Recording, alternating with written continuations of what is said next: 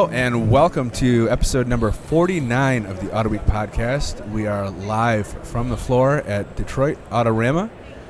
On my right, I have Graham Kozak. Hey, how you doing? The features editor of Autoweek. On my far left, I have executive producer of the Autoweek Podcast, Wesley, Wren. Oh, how's it going, everybody? And to my immediate left, we have Butch. Sorry, Patricio? Patrico. Patrico. Yep. Sorry. Yep. I'll get it eventually. By the end of the cast. Yeah. He is the co-chair of the show and president of the Michigan Hot Rod Association. That is correct. How's it going today? Today's going much better than move-in. Yeah. What happened on move-in? The boat show just before us. They got to get the boats out of the building, and they were a little slow getting them out. And when you do a show like this, you have to have a clear and open floor. Sure. They got to wash it, mark it, and when you got boats and trailers in the way, you just can't do it. And at one point, we had about 80 cars that were just waiting for floor space that was not prepared. Yeah, boy. So, but it looks great today. Just one of those things. Yeah, it looks great today. How many shows is this for you? How many Autoramas is this?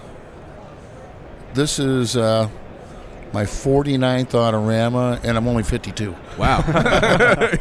No, my dad was involved in the Autorama in the 60s, and his particular club, the sons could join it when they got a driver's license. So I started working the show when I was 16, and it'd be 1971. Wow. You get the menial jobs. Yeah. Laying carpet. Just work your way up, and pretty much done everything. So how much of that is volunteering for stuff, and how much of it at that point is being volunteered for stuff? It's an all volunteer force. Yeah. I mean, none of it's required within the association to work it, but we have like 300 members. And they enjoy it. We're all car people. Yeah. And this is like, the Oscars or the Super Bowl. Yeah. For sports players. Yeah. So it's not too difficult to get guys to work down here. And some of the jobs are pretty miserable jobs. I mean, you're working outside on streets in the cold weather, routing the traffic down 4th and 2nd. Yeah. But, you start working 16, 18-hour days doing that. But they're glad to do it. I mean, they take a lot of pride in the show. Yeah. And we started this in 53. Yeah. And to have it still going is a lot to be proud of. And it's definitely an internationally known event. I mean, probably one of the biggest custom shows anywhere.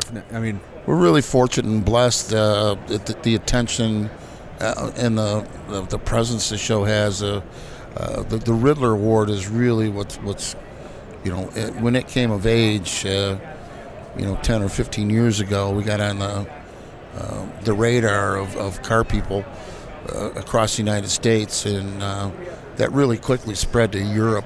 Sure. It's not unusual for us to get 10 to 13 magazines from Europe. Oh, cool. Covering the show, and 3 years ago, we had our first entry, really foreign or European entry from Australia. Cool.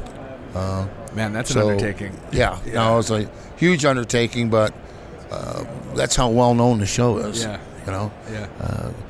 It's pretty darn far away, but the Netherlands are real big. Germany's real big.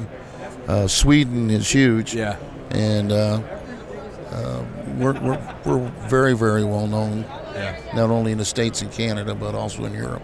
So we're sitting here right on the main floor, and in front of us we've got the Grade 8, the 8 Ridler contender cars. How many cars would you say enter with the intent to make it to the Grade 8 and then onto the Ridler? So what pool is this Grade 8 pulled from?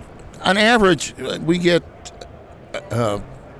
20 to 25 vehicles that enter the show with the intent on being a Grade 8 qualifier. Now, the one basic rule that's been since '64 was the car has to make the vehicle, Sure. Shouldn't say car, it's open to any vehicle, has to make its public debut in Detroit. So, while there's probably close to 100 vehicles that are actually technically eligible. Because of what's required to win the Ridler, they're pretty much eliminated. You know, you could rebuild a 67 Corvette, restore one. Great car, high dollar car. But because of the requirements to win the Ridler, they're pretty much eliminated before they even get here. So you could have a brand new restored vehicle, which is Ridler eligible, but very unlikely that it'll win. Sure. So I don't know if we should we run down the list of the cars that have made it to the Grade 8? Actually, can I ask real quick before we get to that? So we've talked a little bit about this on the podcast before, but you know the difference between a Ridler eligible car or a car that's likely to win the Ridler and a nice restoration or a nice custom. What are some of the difference makers to get into that round of 25 or that group of contenders? Well, there's a couple rules that are posted that we follow when we judge a Ridler vehicle, because it's not your typical type judging where there's a point system. Right. The first thing we look for is creativity. Yeah. Then degree of difficulty in the build. Sure. Then fit and finish of that. And then basically overall quality and theme. Sure. So that's what the judging staff looks for in a vehicle, and that's what a builder should really concentrate on. I mean, we have a funny saying: put those 4 words on your garage wall and look at them every day when you build a Ridler car. So if you're going to really truly want to get into building a Ridler car, the way the trends are going, it pretty much has to be a custom bodied vehicle. Right. Something with a relatively stock body is not going to win. It doesn't. It really lacks the creativity portion of the qualifications. Sure. So it's got a chance, but you can only take that so far. Sure. So one thing I've noticed on that note, sometimes you'll have a car that has a body that is obviously a radical modification. You know, anybody, even if they're not into the scene, can tell right away this car it's no longer stock. Then, you know, for example, a couple of years ago there was the Impala, the Imposter, I believe. Imposter. That was every inch of metal was touched on that car, but Correct. The end result was a car that it was a lot more subtle, less of a wild reinterpretation. It could have been a factory. Right? Yeah, it's like if the designers had been able to build the car they dreamed of in the first place, it might have looked a lot like that, as opposed to others which are a lot more imaginative. You know, you'll see wild flights of fancy. I think the Renaissance Roadster was an example of that. Exactly. Is there one? I mean, are both of those playing on the same field? I mean, obviously those are 2 winners from the past couple of years, but how do you weigh a car that's incredible amount of work and creativity but subtle versus a equal amount of creativity but truly wild, unexpected?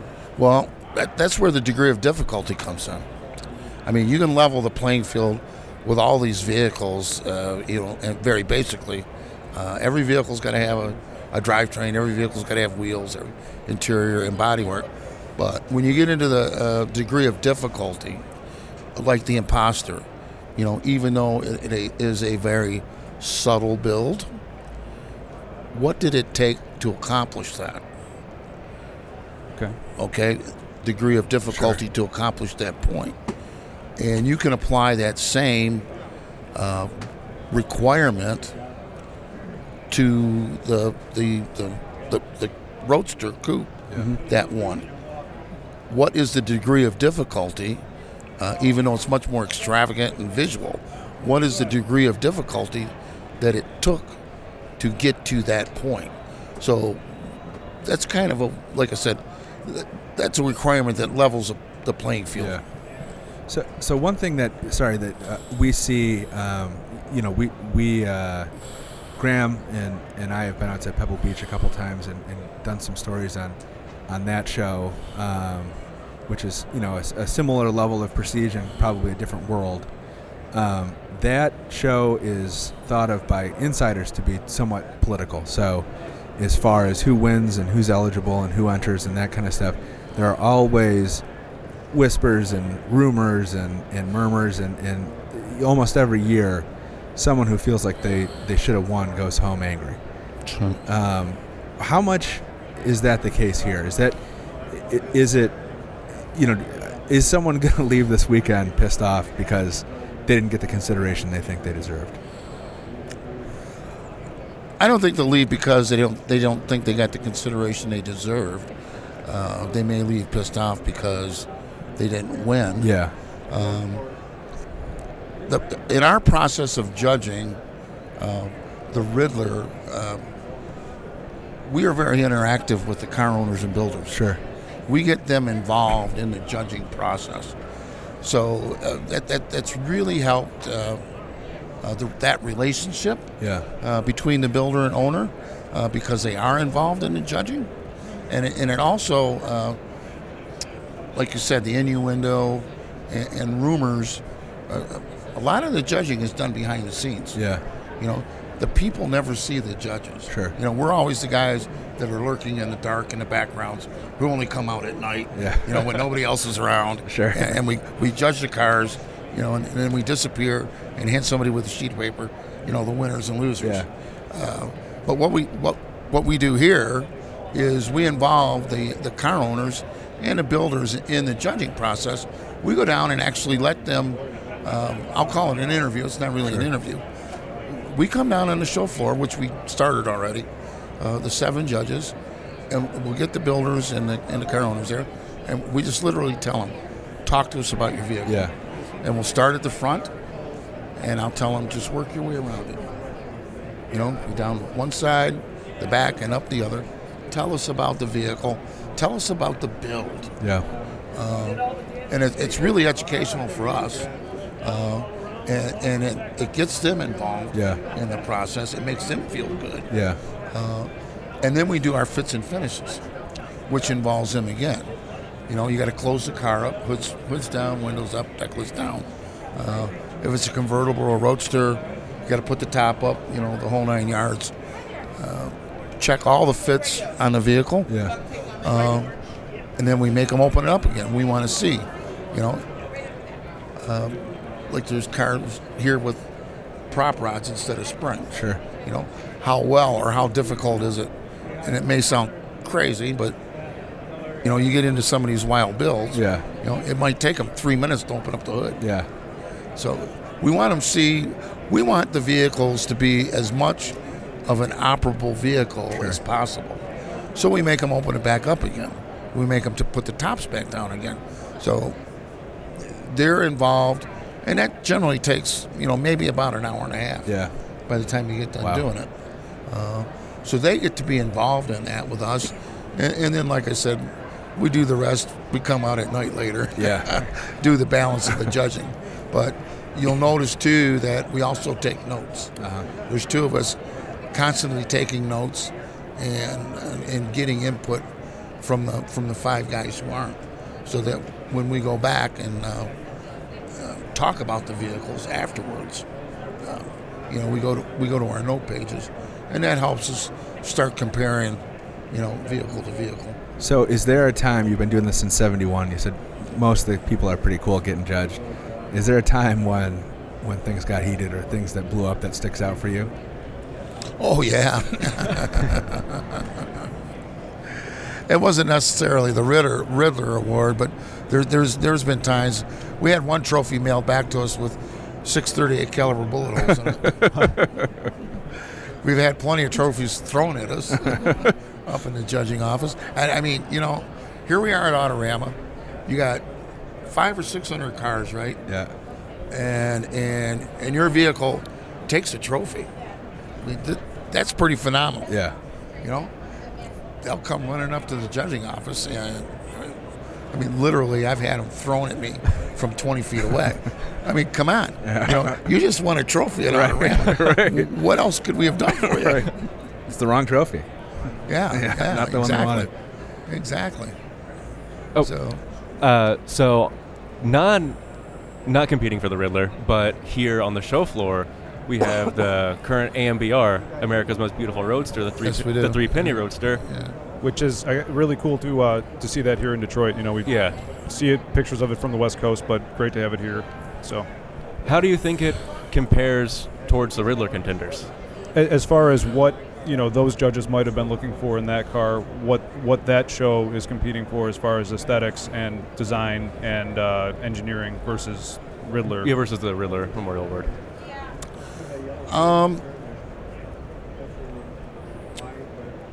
That's not your typical Amber winner. Sometimes it's pretty confusing out there when they do pick a car for the Amber, and for the life of me, I haven't been able to figure out what they're looking for from year to year to year. I think the cars are so different. 1 year it's a very beautiful track nose V8 60R and equipped car. Very, and the next year it's a throwback to what they would have built in the 50s and very simple. And this year, with George's car, I mean, it's a beautiful roadster, but it's over the top in technology and build. And like I've been trying to figure out, I don't know how a builder or a car owner could go out there and know what to bring. Mm-hmm. For does that go for Ridler or Amber?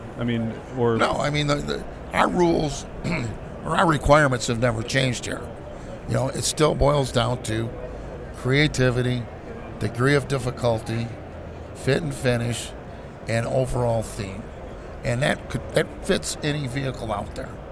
And if they want to build an Art Deco style, vehicle with 50s theme, which is fine, but you're looking for the quality of that build, and you're looking for the degree of difficulty in that build.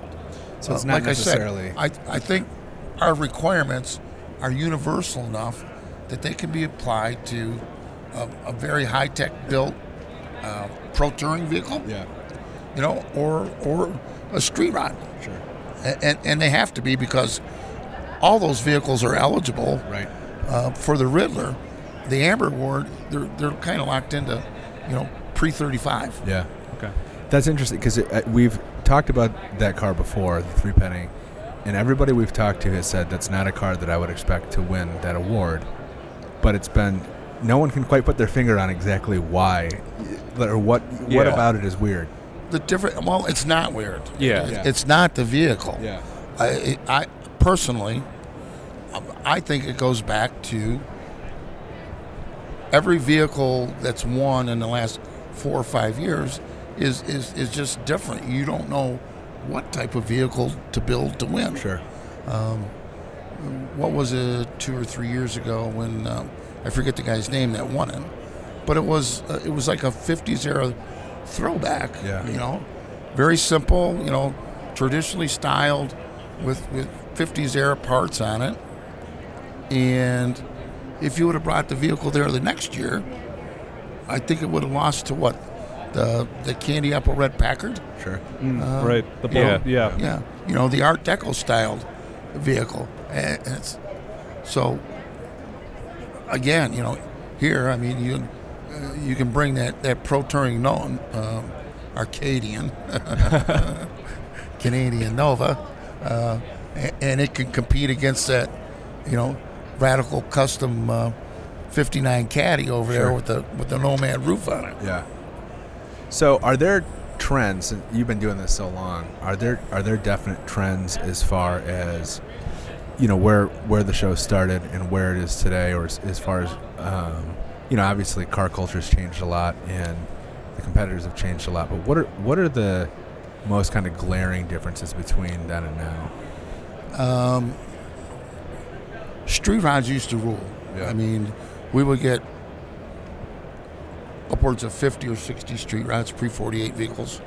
We had so many 32 Fords in some of the classes, we had to break the classes up some way, somehow, just because there was too many in there to judge fairly. Mm-hmm. So I would say right now that's probably the most glaring thing. Street rods are kind of on their way out. Mm-hmm.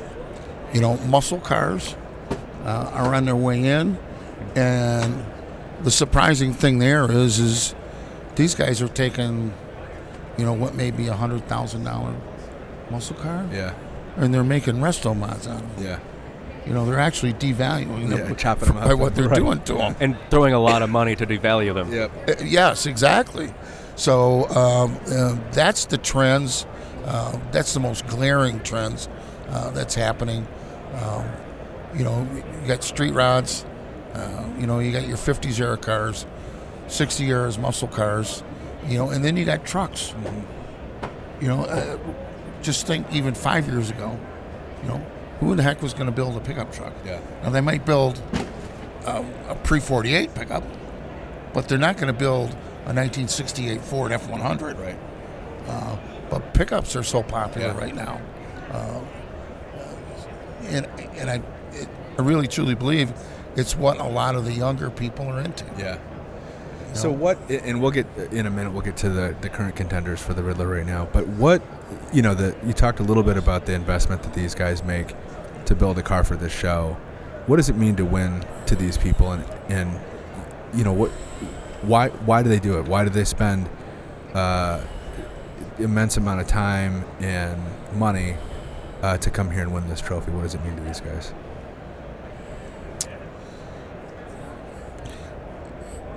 It's kind of hard to put into words, and prestige is not the right word to use. I guess, and it might be a very, very bad analogy. Let's say you had the money, the wherewithal, or the financial backing to take a trip to the moon. You could do it just because you can do it. Most of us, I think, would do it, right? Just because we can. It's the same way with these cars. They're going to go out and they're going to build a car, no matter what it costs, to be able to go out and win the Ridler. Yeah. Now, we all know, they'll put $1.5 million, $2 million in it, $3 million in some cases. The cars are nowhere near worth it after it's done. Right. But they want that award. Yeah. They want to be able to be one of the few people. It's only given out once a year. Mm-hmm. They want to be able to be one of the few people whose name gets attached to that award. Yeah. And fortunately for us, there's a whole lot of people out there that want that. And I think, too, you could go out and ask the, John Doe hot rodder, if you had the opportunity to do it, would you do it? And I would think 9 out of 10 of them would say, hell yeah, I'd do it. That's the ultimate. And I don't even think it's fair to compare it to the Oscars. Yeah. Like I said, I don't think it's fair to the Ridler Award. I think it's much more than somebody winning an Oscar. They want it and they can go after it, so they're going to get it. I mean, let's face it. Even the money they win is doesn't add up in the end. No, we had one guy a few years ago come in, and he was so sure that he had the car.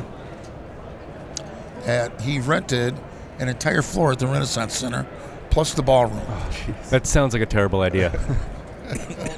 Well, you know what? It worked for him, but it could have been a really terrible idea, But entire floor and the ballroom for the celebration party. Wow. More power to him. But if you bring the right car and you're that confident, if you bring the right car. And that's what it boils down to, bringing the right car. And you almost need to spend 6 months to a year putting pen to paper to try and figure out what the right car is. You can't do a car today without, a complete set of renderings on it and, scaled down version of it. If you're going to attack it correctly, you need to do that, and then you need to make up your mind a lot of mistakes these guys make when they build a Ridler car. It takes a number of years, right? Mm-hmm. You know, anybody that tells you they could build a Ridler car in 10 months, don't even bother looking at it. Yeah. These cars take years to build.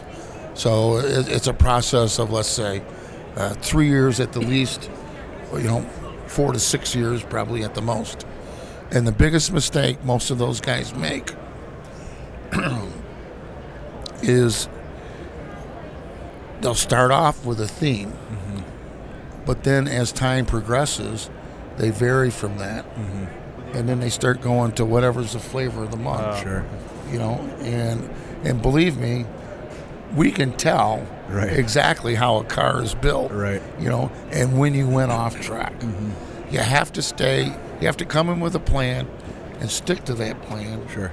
for the entire build, and not get sucked into whatever the latest and greatest is. Sure. That year, at the SEMA show where they Right. they show the product of the years. Yeah. Well, really, if you go to the SEMA show, they should be showing off the parts you had custom made the year before for your Ridler car. Right, Yeah. exactly. They need to be able to look at that stuff and say, all right, now I got to go home. Yeah. Fire up the CNC. Figure out how I can make it. Then I got to figure out if I can make it and have it work. Yeah. So before we hop off here, Graham has a list of the 8 grade 8 contenders. Graham, do you want to go through them all, or do you want to? Yeah, I can run through the list. I think it's a good example of the range of cars that'll be competing in 1 year. So I'll just start at the top and run through, and then maybe you can give us a thought on each of them, or so something that stood out to you. So the first one, I've got a 32 Ford Victoria. It's kind of a gray car, black wire wheels. Yeah. Just really subtle chops. It looked like the 3/4 inches here and there on the body in front, especially. But really striking. It seems like it's getting a huge amount of attention. Very striking, very well done, very detailed vehicle. Not something that's going to hit you over the head with a baseball bat to get your attention. You got to get up to it and study it and appreciate the quality of the build. And then there's 35 Ford Slantback right across from it, black. Any thoughts on that car? A little bit of a departure from the 32. More of a hot roddy look. Never go wrong painting a car black. Yeah. If you do it properly. And the Halibran style wheels always look Exactly. Yeah. The hot rod look. Yeah. So, and then at the far end, we've got this green 47 Ford sedan delivery, arguably the most practical, daily drivable grocery getter here. Exactly. With a 5-liter Illuminator Ford engine tucked under the hood. Yeah. Seemed like an interesting, super practical car, obviously. It is, and I think that's the way he built it, was to be a practical vehicle. And then there's a 69 Camaro with a 2012 Camaro interior kind of massaged into it. It actually looks pretty well done. I mean, we've seen a lot of poorly done new car interiors and old car things, but Did you look at the roof? I did not get to Got a 2012 roof on it too. Oh, really? So they're calling that one the ZL69, the 69 Camaro ZL69. Correct. Yeah. Custom badges and everything all around. Yeah. Basically trying to integrate a new Camaro, into a 69 body and have it look correctly. Maybe what GM should have had in 69. Yeah. Upgraded 69. Like I said, the roof, the tail panel, that sort of stuff. The interior, incorporate as much of the late model as he could, and still make it look right. And then directly across from us, it's the Arcadian, the Canadian market name for the Nova. Correct. Anything we need to take a closer look at on that car? Any details that jump out? JF's won the award before, and he's a very, very hands-on guy, and he absolutely believes that car, any car that he builds, should be fully functional. And I have no doubt that he couldn't jump into that car right now and go autocrossing with it. Are there winners who will do that with their cars just for the hell of it after they're done? Yeah, or contenders? Oh yeah. There's a few. Well, you were talking about the Amber winner down there. Mm-hmm. Georgia jump in that car and drive it. Cool. Wherever. JF it's not JF's car. It's a customer car. But like I said, there's no doubt that that customer could jump in that car. And I'd be willing to bet you that if he were lucky enough to win the award this year, he's going to ask me if he couldn't go out in the back parking lot and do donuts. Because when he won with the Riviera a few years ago, which was an autocross car, he did the same thing. Took it down off the stands. He wanted to do it indoors. No, too dangerous. Too many pillars. Don't get crazy. Yeah. Well, would you mind if I did it out on the loading dock? Hey, knock your socks off. Well, if he does that this year, you gotta call us. Yeah, we'll want to be here for that. I live 4 miles away. I'll be there in 10 minutes. No, he'd do it too if he won. Believe me. Well, I know who I'm pulling for now. Yeah. So another wild car, 59 Eldorado Brougham, kind of wagon shooting brake with looks like a Nomad roof in there. It's got a 1,025 horsepower twin turbo V8 up front. A huge big block Chevy. Yeah, finished in kind of like a dusty pink with a gray top. It's a period color really for that era. Yeah, it's rose something. Yeah. I think they called it a pale rose, which it's not, but he's trying to emulate that. Sure. The same way with the two-tone on it. I saw that car in the stages of the build, bare frame through bare metal build. That car down on the ground, it looks like it's going 1,000 miles an hour. If you stand back and look at it, it just looks like it's going fast. And it's kind of styled like something out of Flash Gordon, only not as corny. It's just a tremendous amount of body work. And that's a very good example of the creativity of what the Ridler Award is looking for. If you're a body man, Okay. That's the one that stood out to me when I walked in first. Caught my eye. Yeah. That's a huge sheet metal undertaking. That is. Yeah. Yeah. Look at the amount of metal in that car. Yeah. And for a car that, again, it probably weighs 6,000 pounds. Yeah. But it looks like they could have built that car. I mean, it looks like GM. And they probably should have. Yeah. A little bit further down, there's a 41 Willys Pro Street car, Chevy 527, kind of really striking violet car. Haven't had a chance to really take a look at that, but it's always nice to see a Willys. Yeah, I mean, we have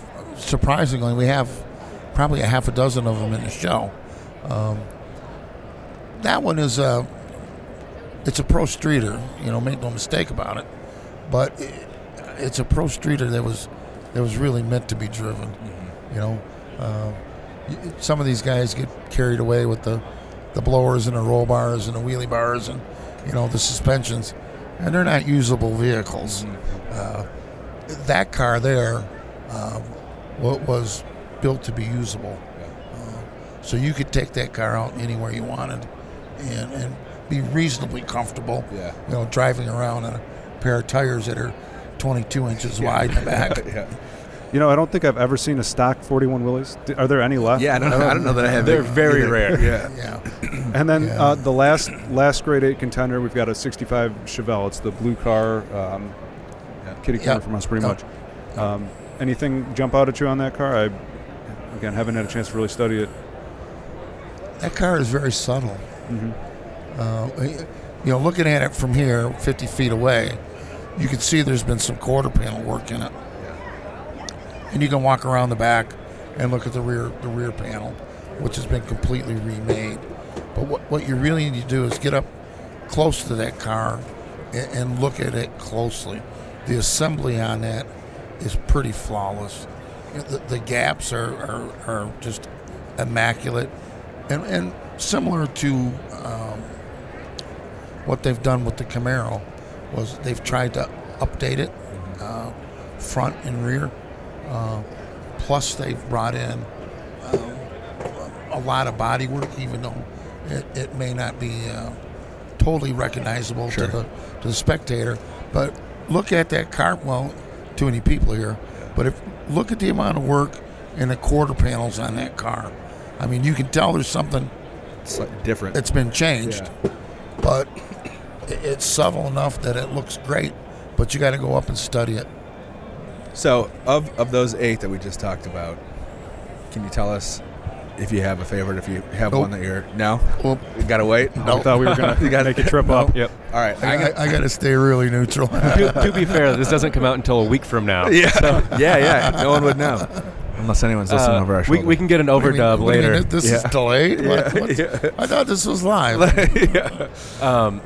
So I will before you go, I'll have to ask, what's it like in that judging room when you're picking these cars apart? I mean, because any of these cars should and could win, right? They're all they're all immaculate cars. Yeah, absolutely. Is that a stressful working over the numbers, or are there some clear winners generally?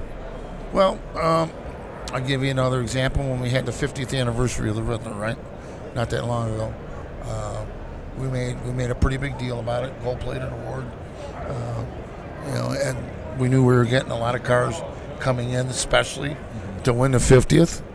So I handpicked the judging staff for the show, and I had picked 50 of the strongest, most opinionated judges that I could find.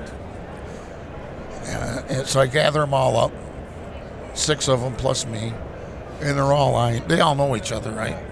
And they're all eyeballing each other. We sit down at the table and we talk. And the first thing one of the guys said was, when he looked around, is, "This is going to get awful damn bloody." But when a car is a standout, it's a standout. Yeah. It's not usually something that you have to argue about. And is that usually the case? Usually you end up with 2, sometimes 3 that are so close that you battle about. And you really got to you really pick them over. And to be honest with you, it's going to sound really cheap and kind of crass. It's some of the ones with it comes down to the ones with the least amount of flaws.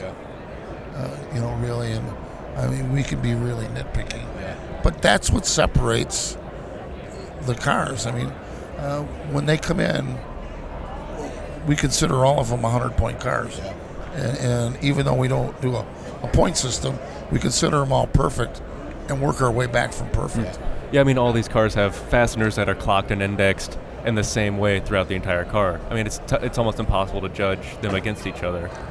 Most of them have their own handmade fasteners that are clocked. That's insane. Oh, it's really insane. It gets pretty crazy. They keep trying to pull one over on the judges. They haven't been able to do it yet, but man, it's getting really tough. Fortunately, we got 7 of us, so they don't get much by us. Well, cool. Thank you so much for coming by. Thank you, Butch. Thank you. And thanks for kind of educating us a little bit. And we'll be here all weekend, so we'll look forward to seeing who you guys pick for the winner. And if they're doing donuts, you better let us know. Yeah, for sure. I will definitely let you know if he ends up doing some donuts. Awesome. Thank you. Thank you. All right, guys. Thanks.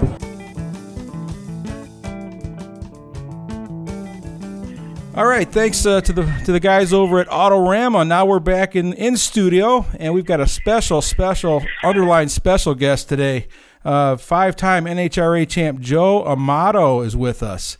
Joe, where are you calling in from today? Well, I'm in Palm Beach, Florida, actually. That's not a bad place to be. We're up here. It's 15 degrees, and we would love to be there. How's it down there? Yeah, they thought it was colder this morning. It was 50-some, but it went right up to 70, Yeah, we're gonna cry a couple tears for you there, but all good. And then, hey, now that you're down in Palm Beach, we want to talk about a big event coming down there. This next event in Gainesville is part of the Gator Nationals. You're getting back in a car right here. the Legends Tour last year, and most of the drivers that were involved with the Legends Tour, this is the final race of it. So they invited us back to Gainesville this year, and they brought mostly like a lot of winners in, like Kenny Bernstein, Garlitz, and different people up. But most of the drivers that are going to be there, I think there's 8 or 9 of us going to be there. All won the event, and so that's going to be an exciting thing. And then they came up with the idea of trying to come up with a car to race. They figured when they called it unfinished business, so they've got 8 spec cars, and they offered us some kind of an idea how we wanted to paint them. And so everybody came up with mine looks a little bit like blue and white, and I used to race the Valvoline car. And Kenny Bernstein, I think, says King of Speed. And I'm pretty sure Shirley has her thing for the kids. Oh, yeah. So everybody's got a little bit of a theme going on with their car. And they're going to let us make a test run 4 o'clock on Thursday if we get there in time. And I'm going to go up early and stop in Don Garwitz's museum because I have my 84 championship car there. Go visit it, say hello, see what's going on there. And then go to the track and hopefully do a test run and get familiar with the car a little bit. I'm not telling anybody if I can hook up my nitrous oxide on it, so I'll have a little advantage. Well, Joe, you talked about the Legends Tour. That was just a deal where you guys were going around and exchanging with the fans and just being part of the NHRA weekend. But now that you're actually in a car, I mean, this is going to have to bring back a lot of memories, isn't it? Oh yeah, it'll bring back a lot of memories. I mean, I almost wish we had the really fast cars versus more of a stock car, regular spec car, and they're all going to get the same. It's always more fun if you had something that was really fast, but I guess I drive that on the street most of the time. I have a Dodge Hellcat I drive at 797 horsepower, so that's one of my street cars, but I always have a fast car. I don't think I own a car under 580 horsepower that I drive on a daily basis, but when you're used to speed and noise, you always like to have something fast. But it'll be exciting because everybody's going to want to win. That's going to be the hard part. It's only going to be one guy win. And they have the first round on Friday, the second round on Saturday, and the final two are on Sunday. So it's going to be plenty exciting to just be, on the line against Kenny Bernstein and the Garlitz and all the rest of them. So it'll Prudhomme. Actually, we're going to the International Motorsports Hall of Fame in Daytona. They're having their induction ceremonies Monday and Tuesday. So I know Don Prudhomme's going. I'm going. We're going to sit at the NHRA table. And my wife's going. And that'll be fun because bring in some new inductees into that Hall of Fame. And then we're going to go over to Don Garwitz's Hall of Fame on Thursday night. They're going to induct more people. And then we'll do the race for the weekend. So it's going to be a very fun-filled, exciting weekend. We're looking forward to being part of it. Well, we got a chance to see some of those cars that you guys have got figured out with those liveries, and they really look sharp. And we did get the pairings today. I saw the pairings for this thing. It's 8 drivers.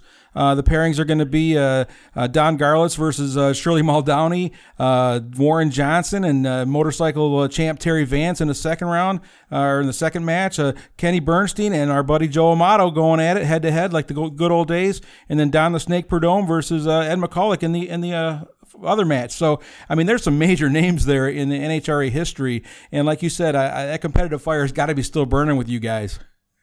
Yeah, well, me and Bernstein, that's exciting. I didn't know that the match was set up. Oh, yeah. That's fun.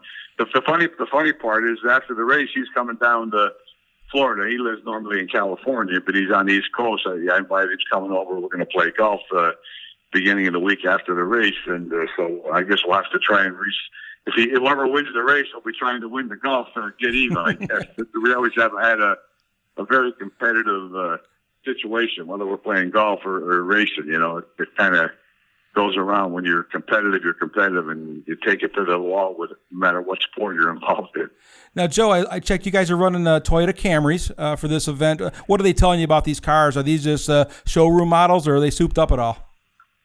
No, I'm pretty sure they're just showroom models that Toyota was nice enough to give NHRA to tape them up and make them look fancy. And we're just they're all basically the same. And I don't think anybody's doing anything different with them. But so it'll be pretty even. You never know which one's faster or not, because sometimes there is a difference in cars, the way they're, how many miles are on them or whatever, but hopefully we'll get a fast one. Now, Joe, you retired from the NHRA in 2000 after the 2000 season. Is that correct?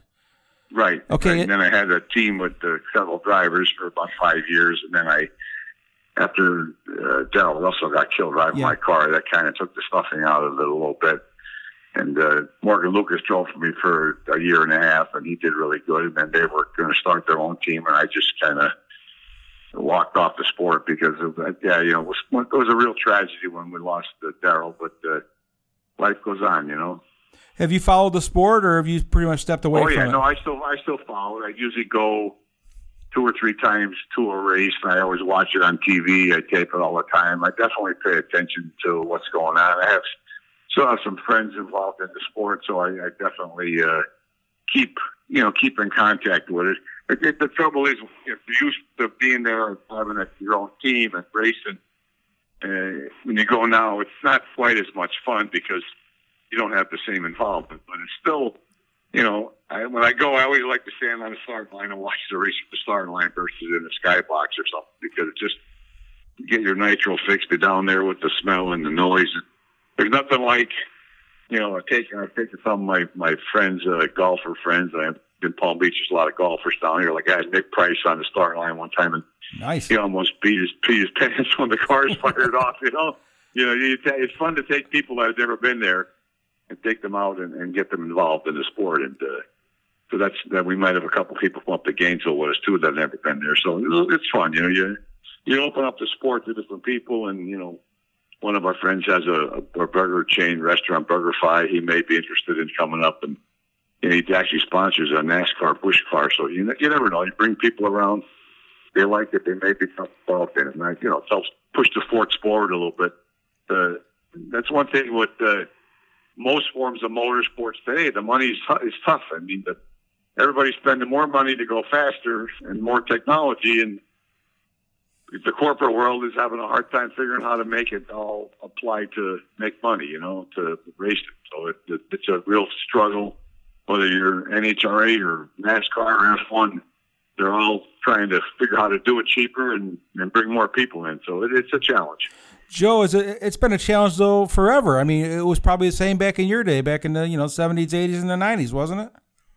Yeah, definitely. It's always been a challenge. But the problem is that, it was a couple million to race then. Now it's 3-4 million to race. So, the price of tea, it's a lot harder to race 4 million than to get, say, 2 million, As I raced in the beginning, but less than that, and then toward the end of my career, the numbers got up there. You had to have extra trailers and hospitality and buses and, just a lot of things to add to the budget. So at the end of the day, it's hard to go out and get enough corporate sponsors. That's why you even see like Tony Schumacher. He's a world champion guy, the most winning top fuel guy and he has done a sponsor this year. He lost Army and they had a couple of deals, and his father has his own team with like 7 or 8 teams, but all the other teams were spoken for, so now they're still looking to get a sponsor. And you see that in NASCAR, you see that in everything. It's just the rub of the green trying to get the money. If people know how to use it, it's definitely a great venue to bring customers out now, but sometimes people don't understand how to do that good enough, and they don't make it work right, and then they don't feel that they're getting their bang for the buck, and that's the hard part. Well, you must have had some pretty good sponsors and some pretty good partners back in your day. Yeah, I definitely was lucky, but I had a lot of connections because I was in the parts business with Keystone Automotive Warehouse, so I knew a lot of, presidents of, I knew people from Valvoline. We were big Valvoline sales, and I also knew Tenneco Automotive. They were a sponsor of mine for several years. So I've had a lot of opportunity to kind of tie my business and my racing together, and that gave me an advantage in a way because you get associate sponsors, you get major sponsors. So I was always very fortunate. Once I got established in my career early and won my first championship, it made life a lot easier. But the funny part, you think you win a championship and people are going to come beating your doors down. That's not the truth. You have to go out and you have to go work the crowds and go find them and work on them. They're not coming looking for you, believe me. Well, just ask Tony Schumacher about that. I mean, he's living that right now, trying to figure out how to make this thing, get it going again. And it's kind of sad. We need guys like him out there every week. Right. Joe, it was definitely that's the toughest thing. It's not, putting the team together and all the people is one thing, but then getting the money to pay them all is a lot harder than the other part. Well, Joe, you guys are all so competitive, and I've been following this Legends Tour, and you guys still talk like you're, ready to go racing again. I know it's going to be a lot of fun at the Gator Nationals for you guys. But what do you do these days to keep the competitive fires burning? I mean, there's got to be some outlet for you to get rid of some of that competitive fire.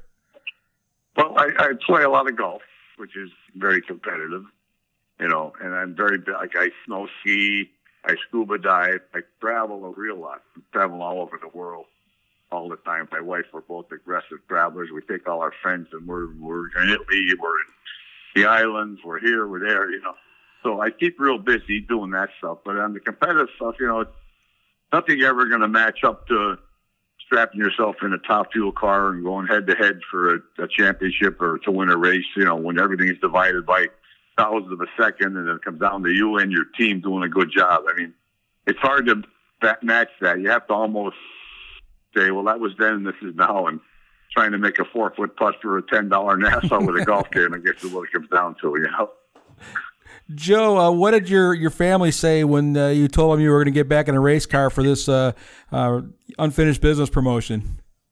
Well, they thought it was funny, especially my daughter is a little bit interested in the racing. She went to Frank College School and got licensed in the Super Comp car, but they all think it's cool. They're going to be up there supporting me, and they realize it's not a top fuel dragster or something fast, so it's just more of a fun gig than serious business. But it's still competitive. And I'm sure me and Bernstein, we're going to both want to win really bad, just because that's how it is. So when's the last time you put the pedal all the way down to the floor? Well, I haven't. Well, driving my Hellcat on the highway yesterday. That car is set for you. Touch the gas, and you're going up I find going up a ramp, getting on the highway like a turnpike or something. There's usually a pretty good run up, and I'll just touch the gas. You're going 100, 120 like right now. I mean, it's unbelievable what 797 horsepower does, or on a street car. Well, you're going to be a little disappointed in that Camry then come race day, aren't you? Yeah. I wish we had. Originally, we were talking about trying to get Hellcats to race or Demons. Now you're talking. They'll go 9.5, 145 miles an hour. So that would have been really. But it's hard to get 8 cars like that for much money and all to go off and beat them up. And Joe, you're 74 now? Is that correct? 74, yes, sir. Oh man, that's awesome. It sounds like you're doing well and still active and enjoying your retirement. Oh yeah, I'm definitely very active. I do a lot of yoga and I work out to keep active, try and eat healthy, but I'm busy. I keep myself busy. No rust on Joe Amato's feet. Trust me. There you go. Okay, Kenny Bernstein, you got him in the first round of this thing. Any bad blood between you guys over the years? Yeah, there's been ups and downs. We've had some times where he thought he had a championship one or here or there, and and it didn't work out that way. So there was a little bit of. There's always been when you're very competitive with people, whether it's Bernstein or anybody else, it takes you a little when they beat you and they win a race off you or a championship off you, and you're number 2. It takes you a little while to get over that. You're kind of like I don't know, mad at yourself or mad at them. Pick one. You can't blame anybody. It's your own deal. You'll either win or lose on what you do and how you drive and how your team prepares the car. But it's always anxiety of what woulda, coulda, shoulda, didn't. There you go. Well, if these cars are as equally as prepared as they are going to claim to be, this is going to fall on you guys. It's going to be who can be quickest off the line, right? Yeah, I think it's going to come down to the reaction time and how the car reacts. You're driving a kind of a street car, so I'm sure there's some that are a little better than others, just the way they are, Now, is that racing suit still going to fit you? That fire suit still going to fit you, or you got to get a new one? No, it'll work. We're still pretty much the same size. Well, good for you. I can't claim the same thing. I couldn't fit into my stuff from 20 years ago. Good for you. Yeah. Hey, how come John Force didn't get in this thing? He's about as old as half you guys. Yeah, but he's still racing. These are all guys. These guys are all that are just playing, and we're all retired. And John Forrest is still hard at it. I give him a lot of credit for his age to be still out there. It's crazy. What do you? Are you pretty close with John? You talk to him much? I mean, it's pretty amazing. I talk to him when I'm seeing with the races, but other than that, I don't really keep that much in touch with him. I probably know more with Bernstein because we have some common friends.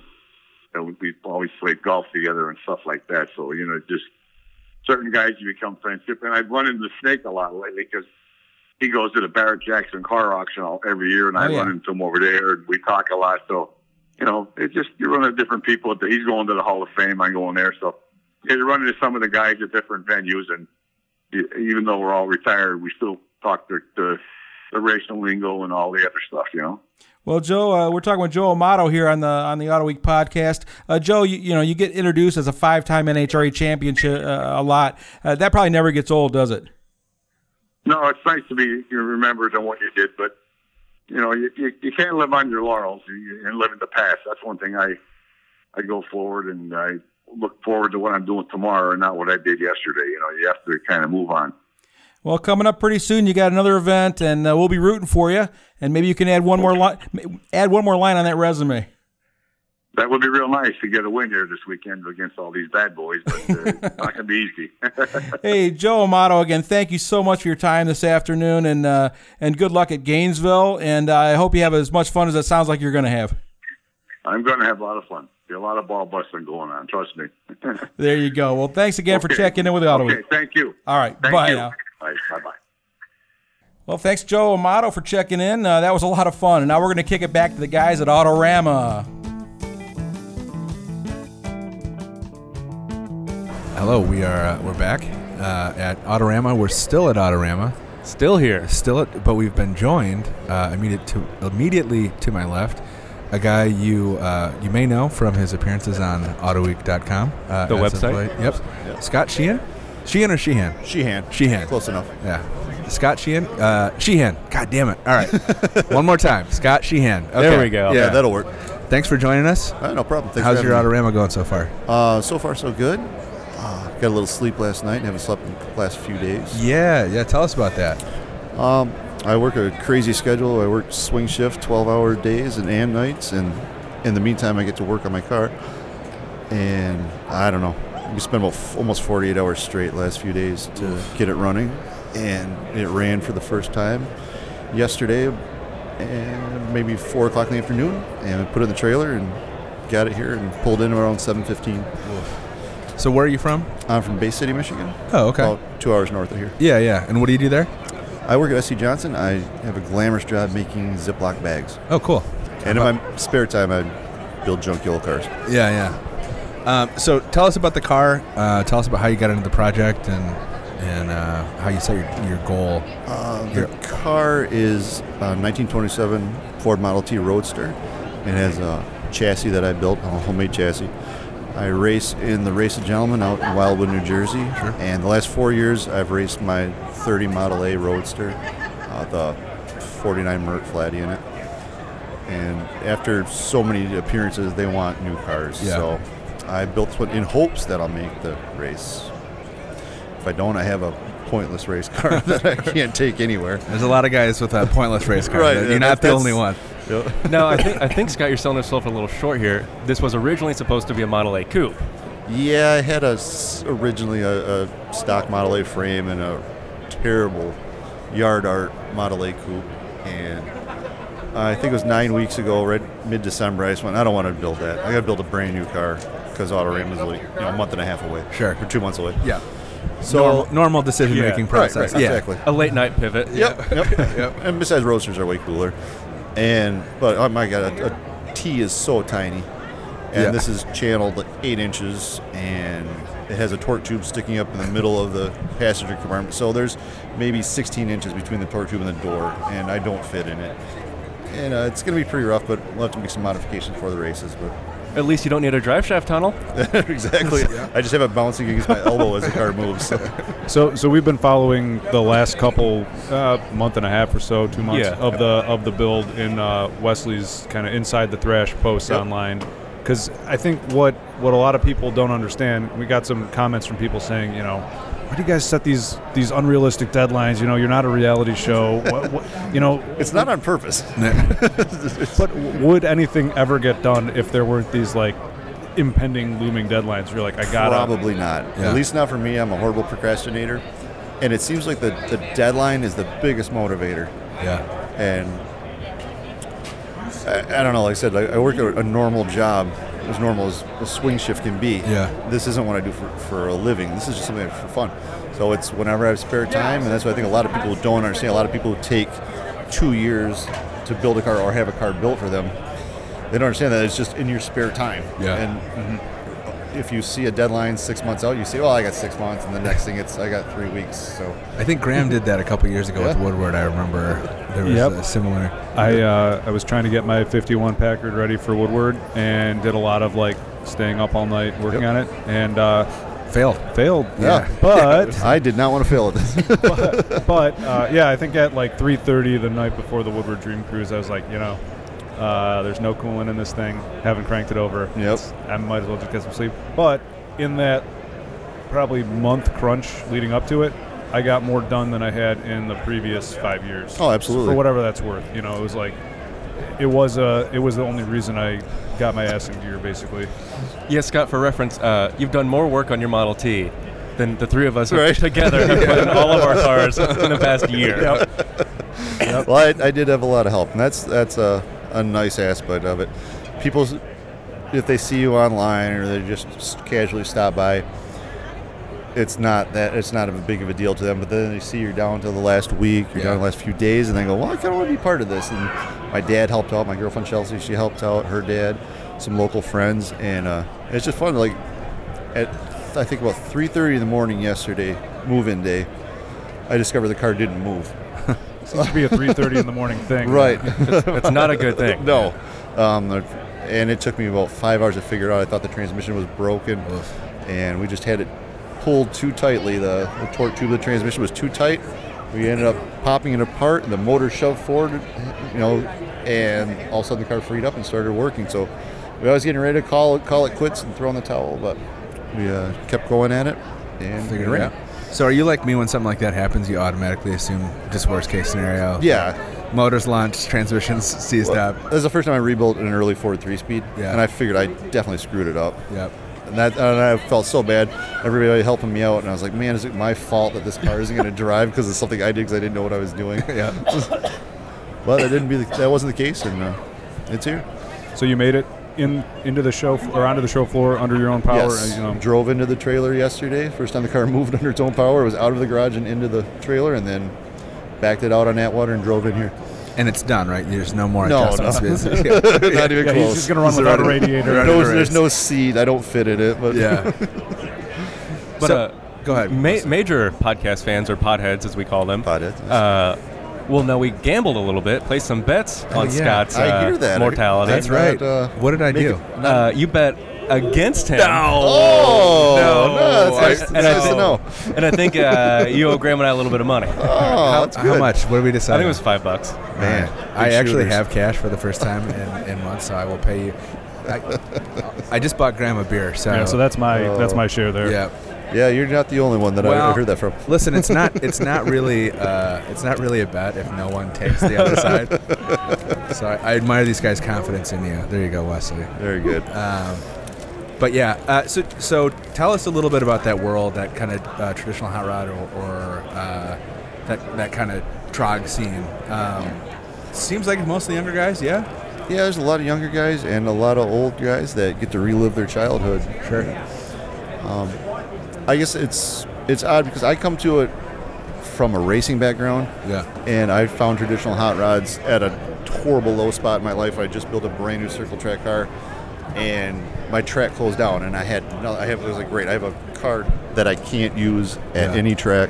What am I going to do? And that was around 2004. And I started hearing about guys building traditional cars, and And I said, well, I can do that. Yeah. And that's literally how I got in it. And there's a lot of guys that just do it just for the, for the gram and they want their pictures taken and whatnot. Those guys get Wesley, for instance. Well, exactly. Wesley, Exactly. They get weeded out instantly because you have to have so much passion for this and be willing to sacrifice friends and your family relationships and all your money. And there's no good reason to do it. It's you are really selling this. Yeah, people, you spend how much money on a 150 horsepower motor? They can't comprehend it. But you just have, if you don't have passion for this, the whole traditional hot rods and customs, you won't stick around with it. There's no reason to put yourself through this if you weren't passionate about it. So take us back to the end of the circle track days, and then. So I guess what I'm saying is. If I'm a guy who wants to get into this, where do you start, and then where do you recommend others start? Because I'd imagine those two things are different. A lot of people kind of trash it now, but the ham, the whole gas message board, that was one of the first places I found other people that were into this, and I met some really great friends. The guy that mentored me, the guy that got me into this whole hot rod deal, was a member on there, and he kind of took me under his wing and showed me the ropes with this stuff, and I don't know. It's funny because this whole all started from a TV show. Also, I watched that episode of Rides on TLC. There was an episode in 2004 with the Burbank Choppers on it. And it's a great show. Everybody's seen it if you're into this. If you're into this stuff. And I just watched them. I thought hot rods were something that Boyd built. I thought it was something that nobody ever does. And then I saw this just 5 regular guys in a garage building old cars, and that was it. All I had to do was see that, and I'm like, I can do that. Yeah. And what's great is that I got to race Vern, one of the guys from the Burbank chapter. One of the guys in this show, I got to race him at Trog year before last. Did you win? It's close. Yeah. I don't know. Yeah. Sounds like maybe no. Maybe by that one. Thankfully, the lasers on that beach aren't. Exactly. But that's a fun outlet. That the whole hot rod is. I was looking for an outlet. Yeah. Because I couldn't race anymore, and which is ridiculously expensive, anyways. Yeah. So I gravitated toward the hot rods. I could do it myself, and I have so much more fun. I mean, race cars are fun for 15 minutes on a Friday night, and that is it. They suck otherwise. Yeah. And they can kill you at any time too.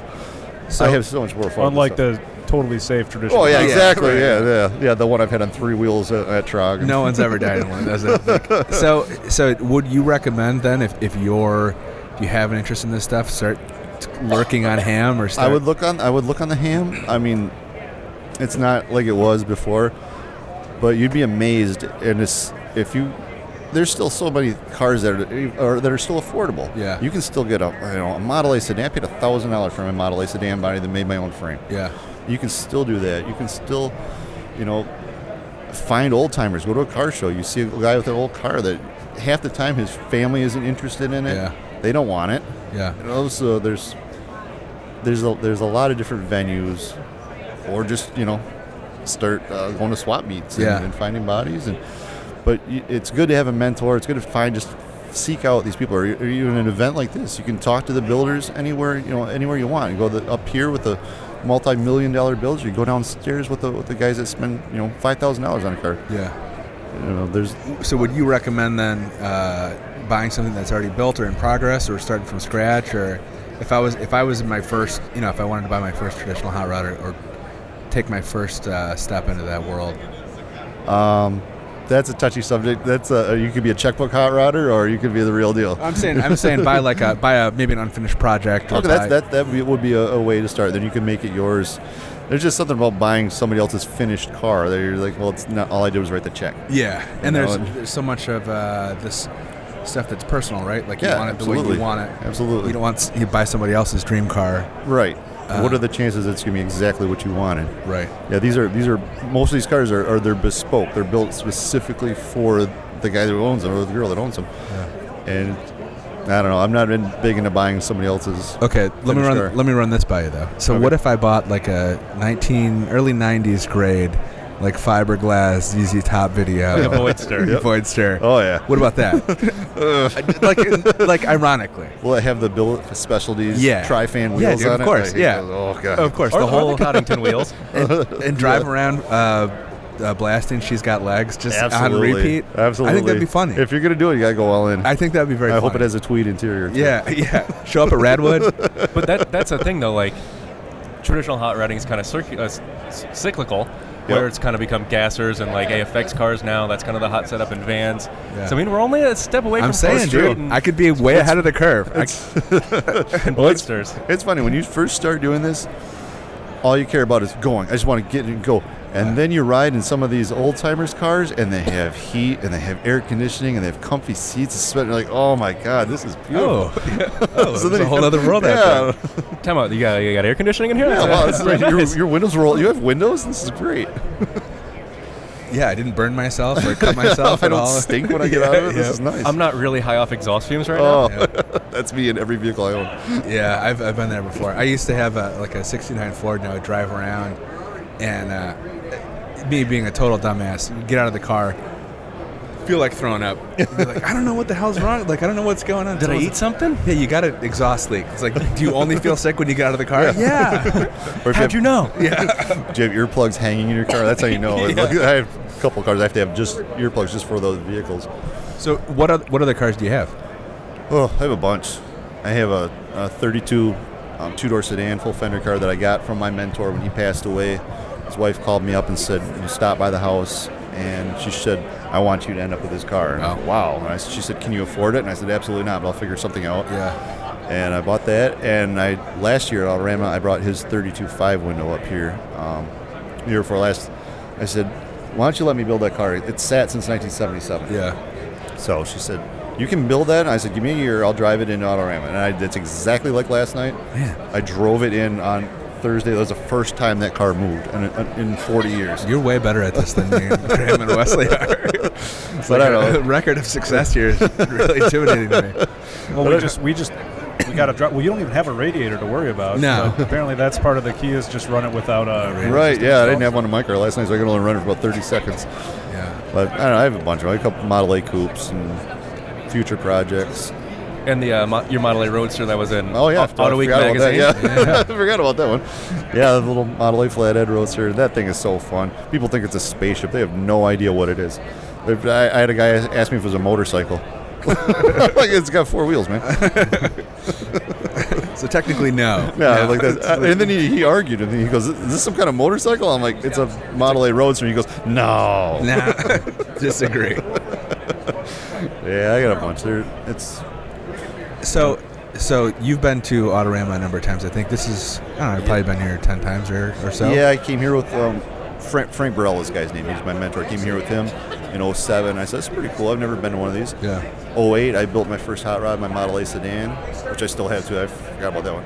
How many cars do you have that you forgot? I have 11 vehicles right now. So that's a good number. Yeah. I feel like that's the number you want to have. That's a good right, number. It's normal. That's it. Yeah. Like 11 feels right to me. Right. I'm gonna let Nina know that. Only 6 of them are plated and insured. The rest are projects. It doesn't matter. Yeah. But I came there with him, and so that was a pretty cool deal. So in 08, I built my first car, and I came back with it in 09, and I won Best Traditional Sedan with it. So it's kind of a neat progress from coming here to then having my car the first time and then winning something. Yeah, so it's pretty cool.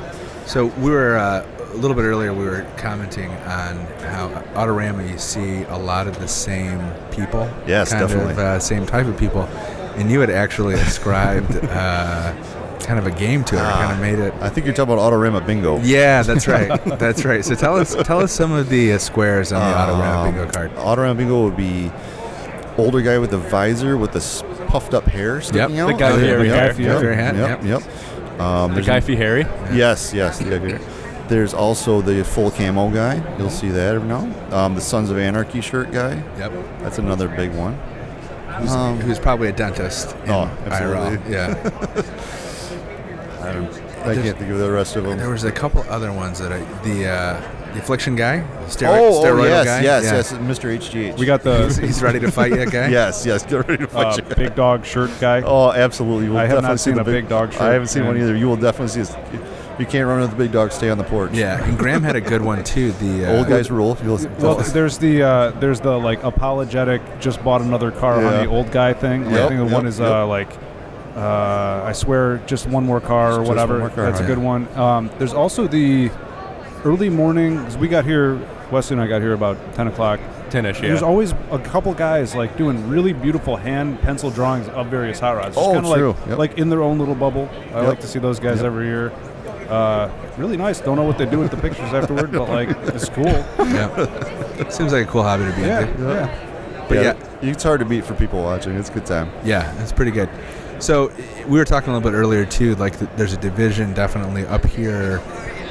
These are the real high dollar, maybe 20 shops involved with building these cars. Multiple checkbooks. Multi-million-dollar cars. So many lines of credit. And then downstairs tends to be more of a traditional hot rod and custom, mostly home built stuff. Right. And it gets a bad rap every now and then. I've already heard 3 people say it today. Oh yeah, it's a rat rod show downstairs. You know, it was getting to that point a few years ago. It was getting pretty bad with all the Mad Max stuff and the just horrible builds. And Hop Up Magazine stepped in 2 years ago, I believe, or maybe last year, and started picking out a little bit better quality cars, more geared towards the traditional hot rods and custom. So it's definitely improved. But yeah, there's most definitely a division. These things are hard to relate to. People see them on TV and they think this is real life. Yeah. This is not real life. That car has thousands of hours into it. Yeah. It's neat to look at. It probably will never be driven, and it costs somebody $1.5 million. You go downstairs and you can see a car that you can build. Yeah. And that's, I think, it's like you said, it's 2 different worlds. And they think, sometimes the guys up here will say, oh, it's just junk downstairs, and we're just like, oh, it's just checkbook guys upstairs. So but I don't think it's that bad. You guys ever get into some shit? You fight each other? Yeah, push those guys around a little bit. Yeah. I mean, we're all car guys, so I mean, we all dig some of this stuff to the same extent. But yeah, it's kind of like a lot of these guys were probably building traditional hot rods when they were kids. Yeah, exactly. And then somehow managed to get rich while also having a car hobby. Yeah, right. So you can't knock it because those guys are the guys that pay the bills for all the shops. I mean, if it weren't for the guys with the super deep pockets, we couldn't do what we do. Yeah, we were when we were talking. My body guys taking pictures of me right there. You're famous. Look at celeb here, man. Little do they know it's just the auto. Yeah, exactly.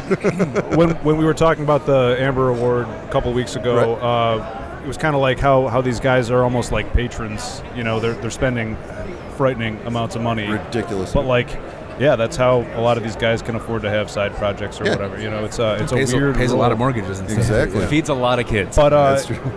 There's some guys who, I know the East London Timing Association, a bunch of guys from Canada. Oh, great guys. They haven't had as much square footage in the basement, but they do have a couple cars up here, top floor. So it's kind of like a weird, their traditional custom stuff sometimes makes it to the top floor, but I think next year they'll probably be back in force in the basement. So. Yeah, it's almost like you've arrived. If you spend your whole life in the basement and then finally you get elevated up here, it's like all your old friends hate you. Yeah, exactly. Like tell you a gold chain or he's changed. Stuff. Yeah, I can't hang out with him anymore. Slip the guy at 50 on moving, so he'll let you sneak onto the main floor. It does seem like there's more of a traditional hot rod and traditional custom presence on the main floor now than there has been in the past years. Yep. The Cavalcada Custom has a bunch of high quality customs. Yep. The Lowrider Invitational has a bunch of high quality lowriders. Yep, I love the lowriders. Yeah, they're great. More attention to detail than I'll ever put into anything. Exactly. You don't engrave the bottoms of your A-arms? I'm way too lazy. I'm too lazy for any of this. I barely made it over here to do a podcast today. It's funny, though. I always look at that stuff like lowriders, traditional hot rods. Those cars are incredibly appealing to me. Actually, absolutely, they're way more appealing to me. Both of those types of cars are way more appealing to me than actually cars that I currently own. Right. But I don't feel like I could pull it off. I don't feel like I have the dedication to the aesthetic. I look like the guy who publishes a magazine. You know what I mean? Like a fucking dork. Hey, if the shoe fits. It's like, no. I mean, it's almost as bad as getting out of a Lamborghini or Ferrari. People see that car pull up and they see me get out and they're like, oh, wow. That's kind of disappointing. Yeah. That's not his. Disappointing. He works for a car magazine. But is there kind of are there those guys who are credible into this stuff who aren't unexpected? You know what I mean? It's funny.